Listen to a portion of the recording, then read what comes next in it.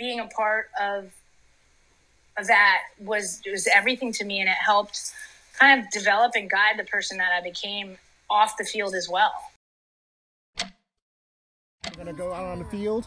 We're going to score as many goals as we can. We're going to have fun. Oh, Vecchio, well placed! Come on, Jay! Come on, Jay! It has been my pleasure and my honor to represent you all.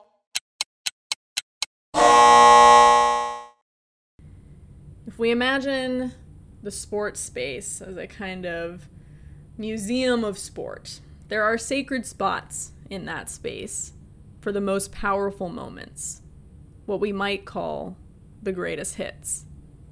These moments can ascend to the Mount Olympus level for a few different reasons.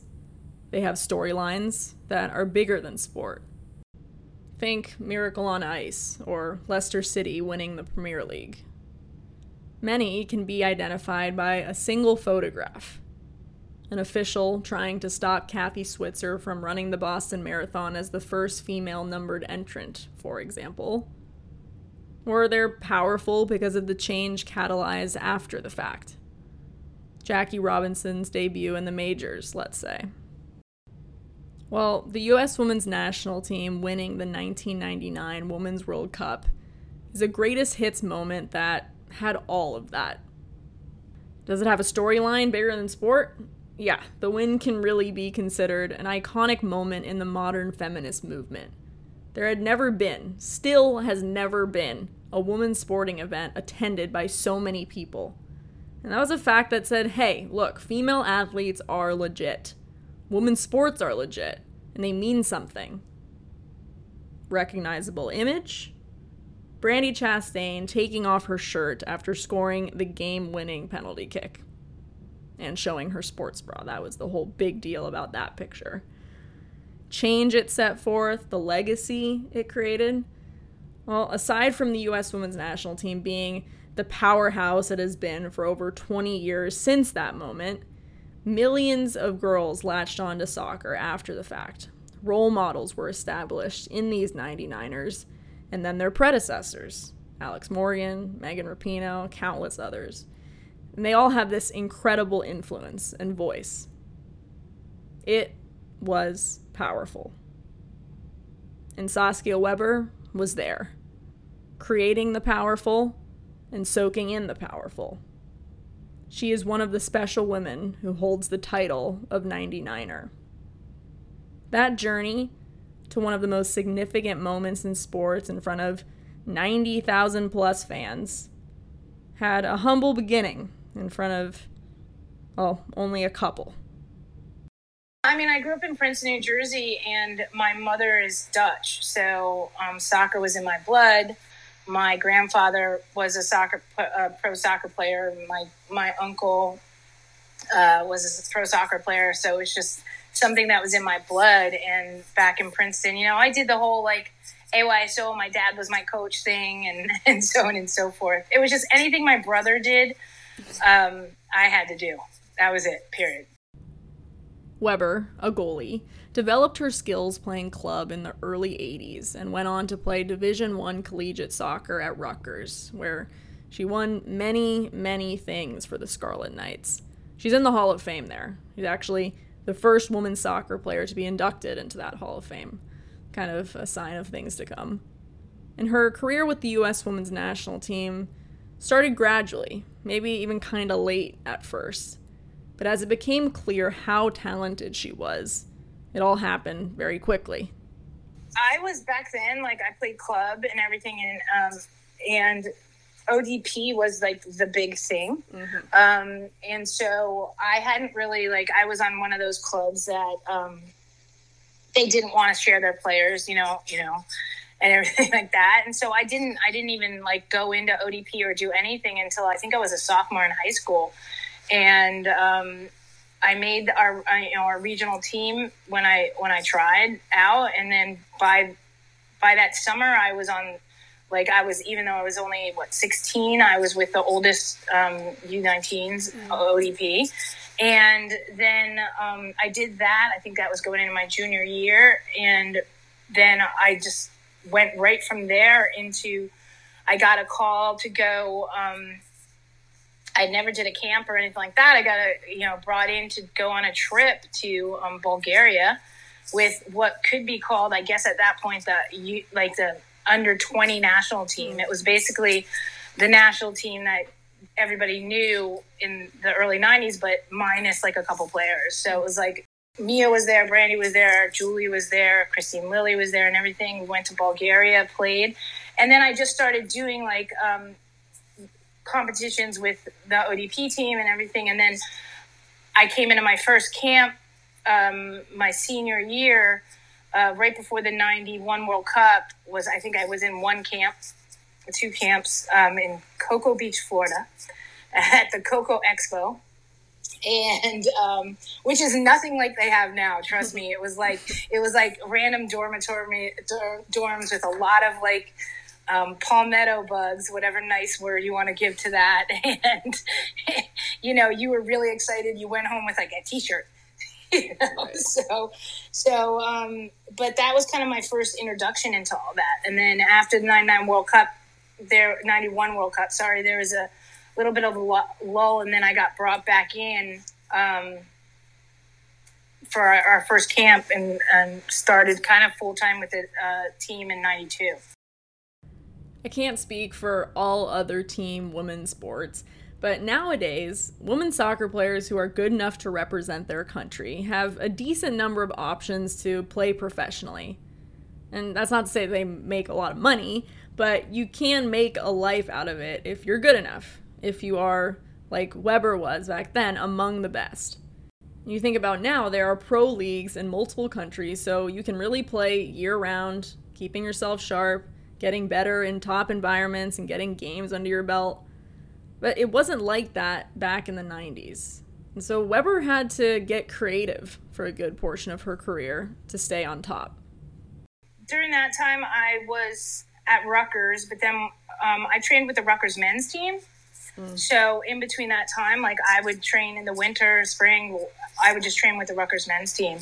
And leading up to the 95 World Cup, and then we got bronze in Sweden, and then coming back from that, getting ready for the 96 Olympics, same thing. I would just go home, train with the Rutgers men's team, and my physical trainers and everything like that. And then leading into 96 Olympics, I signed a contract to play pro in Japan. And so literally, I think 5 days after the 96 Olympics was over, I was on a plane and I played in Japan for the next 3 years. At that time, it was like the best, like highest paid professional. There was that in Sweden. Right. And so most of the international stars were in Japan at that time playing. So it was just really good for me to be playing against that competition for those 3 years. And then when I'd come home on my breaks, we'd go into national team camp. We'd go, on trips. We'd go to, the Algarve Cup and have friendlies and stuff like that. Mm-hmm. Though she was probably one of the best women's goalkeepers in the world in the 90s, during her 7-year career with the U.S. women's national team, Weber spent most of her time as backup to Brianna Scurry. And gets to this point, the goalkeeping position requires resilience, a whole lot of resilience for all those who step into it because it is so unique. Field positions get subbed. Goalkeepers don't, unless they're injured, really. They also shoulder a lot of pressure. Swift to be criticized when they mess up, not often praised for merely doing their, quote, job, like forwards are, for example. But it's these things precisely that help to forge something really remarkable within and among goalkeepers, something special that is transferable to other areas. Well, I mean, we always had, Brian and I basically were 1 and 2 for my entire career with the national team. And so we had such a great rapport between the two of us and training ethic with each other, which is why I think it was always the two of us. And Tracy was there, Mary Harvey was there, Siri came in, and people came in and out. But basically, I think because of the way we trained together and pushed each other, that we made it work. We worked well together. And so even with the national team, like you're on the bench is the second best team in the world. So it was being a part of that environment, being a part of that sorority that just made me keep going. That made me just proud of what I was doing. And those moments that I would get, that I did get to play and stuff. Yeah, it is hard. I just talked about this. Like, I was probably rostered for over 200 games and played in like 30. Mm-hmm. So, but at the same time, being a part of that was everything to me. And it helped kind of develop and guide the person that I became off the field as well. And so heading into that history-making 1999 World Cup, Weber was the backup keeper. Now, let me give you a very quick rundown of what happened in 1999. The U.S. women make it to the final of the tournament being hosted on their home soil. They outscore their opponents 12-1 in the 3 group stage games. They top the group, win an absolute nail-biter of a quarterfinal over Germany, 3-2. Next up is Brazil in the semis, 2-0 victory. And then the final against China, a big rival, maybe the biggest rival. They face off against the Chinese in the championship game in the Rose Bowl. Over 90,000 pour into the stadium to watch. The game is scoreless after regulation, scoreless after extra time, so we are going to a PK shootout. China must score here. The shot, save Scurry! But it also means that the USA could win the World Cup on this next kick. Chastain will take it. Go! The U.S. win 5-4. It was incredible. I mean, I think you'll get the same answer for everybody. It was Beatlemania, and it came very fast, and from the minute, we were going to that game at Giant Stadium still till now, but it was incredible, and it was incredible to see the country and all these young soccer players just rally around us and just finally be excited about soccer on such an international level. And it changed the face of women's soccer and I think men's soccer in the United States forever. And being a part of that was incredible. It was also incredibly stressful because being here in the United States and all eyes on you for that month, like the thought of failing wasn't an option. Yeah. With Title IX coming up for review, with all of these outside things, there was a lot of pressure and stress. And when we almost, when that quarterfinal game against Germany, we could have lost that game. It would have changed the face of things, because that was one and done. And so, the weeks after it was like we were rock stars, and it was a lot of fun.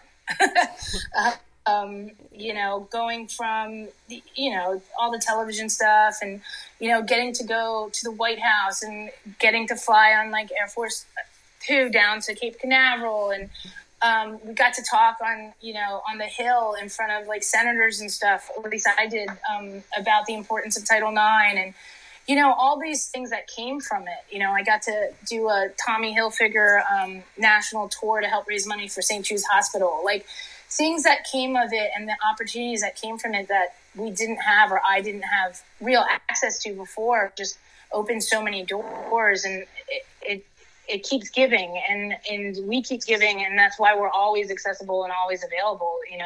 Mm-hmm. I love my girls. I love my team, and I love everything we've done, and it's humbling to be a part of that group. Me, your host, wee old Hannah Lichtenstein, is a direct product of the 99ers, in fact. I was 5 when the U.S. women's national team won that World Cup. And that same summer, my parents signed me up for soccer. Those women were my role models. I specifically had an embarrassing amount of love for Mia Hamm. I knew all the facts about her and would recite them as a third grader to anybody who would listen. I still have her signed jersey in my room at my parents' house. And it was that idea right there and the millions of people that really felt a magnetism towards this group, inspired by what they'd done and what they represented, that led to the founding of the WUSA, the first professional women's soccer league in North America. Saskia Weber played for the Philadelphia Charge and the New York Power during her time in the league. And it was amazing. We used to sit on the field stretching after the end of practice, being like, this is awesome. We're pro athletes, here in the United States. Like, this is the best thing ever, and it was. And that's how we all felt. We were incredibly passionate about it. And, this is what we had wanted. And, sadly, it didn't keep going, but the NWSL came out of it. And so, some things have to fail to have other things succeed, to do them right the second time or the third time. But just that experience of, being a pro athlete, and this was my job, and it was everything you ever dreamed of. And with the end of the WUSA in 2003 came the end of Saskia Weber, professional soccer player. I retired right after the WSA shut down. I think we had like an all-star game in Minnesota or something, and that's the game I retired at. Went very quietly. But I think in hindsight that I maybe retired too soon. I had gotten my dual citizenship, my Euro citizenship, because of my mother being Dutch and stuff, and I was considering going back overseas and playing. But I think that I had maybe kind of hit a bit of a wall and needed to kind of step away and take a break. In hindsight, maybe too soon, but it is what it is. My body was also really starting to kind of wear on me. I had a really bad herniated disc, and that needed attention, and it was hard. It just got to the point that it was like not knowing kind of where the future was. I wasn't with the national team at that time, and kind of like, knowing I had to go through this serious rehab, and kind of knowing like, what am I going to do to keep myself at this level? Do I want to go back overseas? Do I want to go back with the Rutgers men's team? Like, where am I in my head and stuff? And I just decided that it was time. Mm-hmm. It wasn't an easy decision, trust me. Speaks to just what a grind it is to be a women's professional athlete. I mean, they talk about it being a grind right now, but yeah, this was almost 20 years ago. Yeah, and you had to find, you had to figure it out. Like, you had to, and the money wasn't there. So you're also looking at something like, well, how am I going to survive? How am I going to, I'm in my 30s, and I don't want to live at home anymore. Like, you know what I mean? Like, and so it was, trying to figure out how to sustain yourself at that point and keep going was a question as well. Mm-hmm. So, and that is a question even today. I mean, like, the lower tiers of the NWSL don't make a large amount of money, and, how long do you do that for? Mm-hmm. So, all those questions come into play. Hanging up her cleats and her gloves, Weber began the process of answering the question of what's next. It's still working on it. It's hard. I mean, when you look at somebody like Michael Phelps and they talk about that, like, post-Olympic stress syndrome and that depression and stuff, like, that's real. It's real life, because not only are you retiring, but your family's retiring. And I don't think people take that into consideration. Like, it was hard on my parents. They were so used to, like, my life being a certain way and rooting for me and following me. And then that went away, and kind of saying, okay, what do I do now? And, it was a process. And when I walked away from soccer, I actually walked away. I didn't want anything to do with coaching or anything. Mm-hmm. I started hosting a television show, which was it was on, Q Television Network, which was one of the first up and coming gay networks. And it was like a talk show, like an Ellen show. And I did that for a couple of years, and I loved that. The network shut down, and I found myself in LA, and I ended up helping promote and run nightclubs. And so I kind of like went all different directions. The case of Michael Phelps' struggle with mental health. Post-greatest hits depression. This, the 99ers, was an extreme example of it. You had the highest of possible highs on one end, the kind of sporting accomplishment where not just fans get familiarity with what you did, but like average folks, like people who don't even like sports. And then it's a steep drop.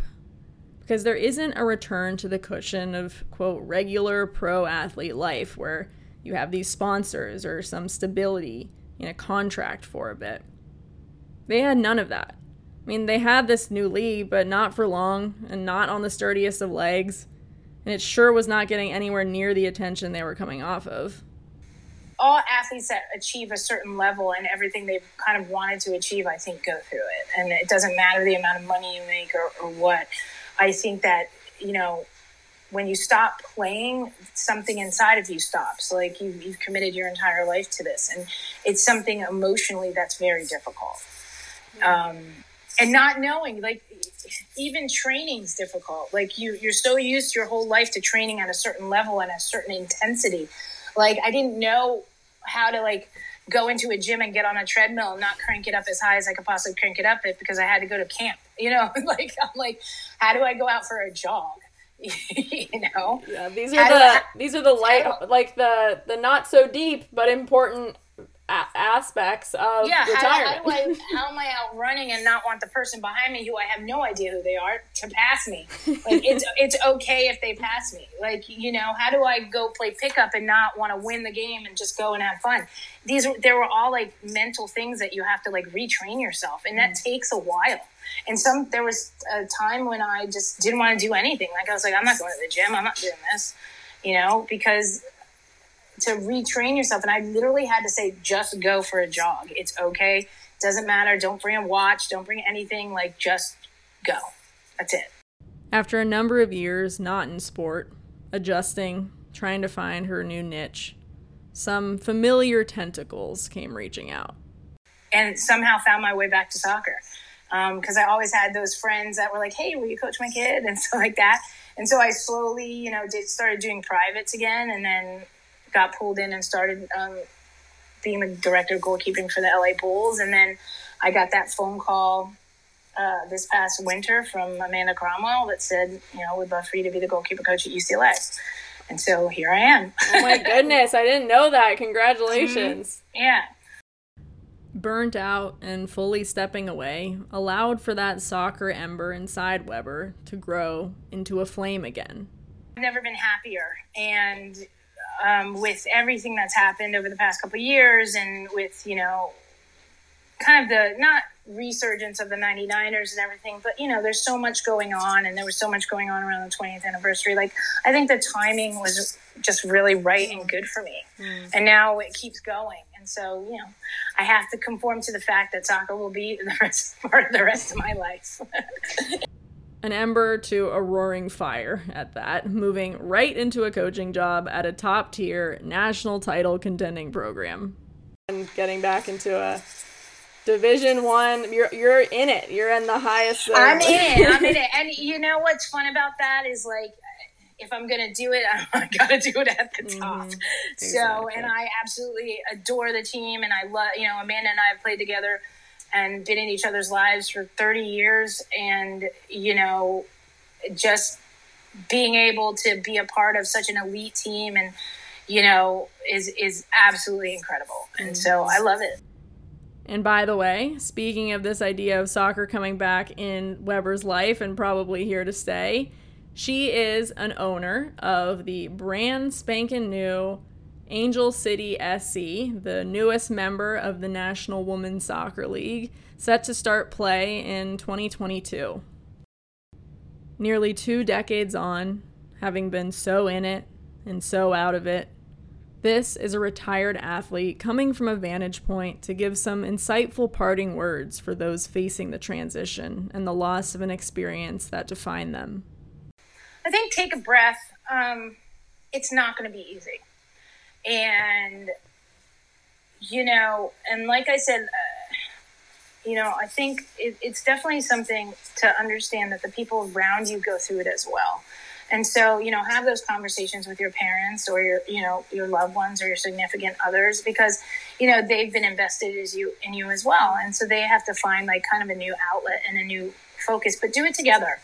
And understand that there are going to be lulls, but don't keep it inside. Talk to somebody, because there's so many of us out here that have gone through it, and there have been really dark times for me. and leaning on my loved ones and stuff to get through that has gotten me through it and helped me find my way back to soccer and find a path again and find myself. But understand it's not an easy thing. Don't keep it inside. Talk about it. Talk about it. Absolutely. Because I think some people will look at you like, are you kidding me? You had everything. You were the best in the world. So what? You retired, get over it. But it's just, there's so much more to it than that, and identify it, and like I said, even down to training and understanding how to train and how not to train and what you do and don't have to do. And, everything was so regimented and now it's not. And there are a lot of facets to it. Grief is grief. And because it's your grief, it's valid. Comparing yours to others only serves to breed isolation, because it fosters a self-consciousness around your feelings and your experience that shuts you in and shuts others out.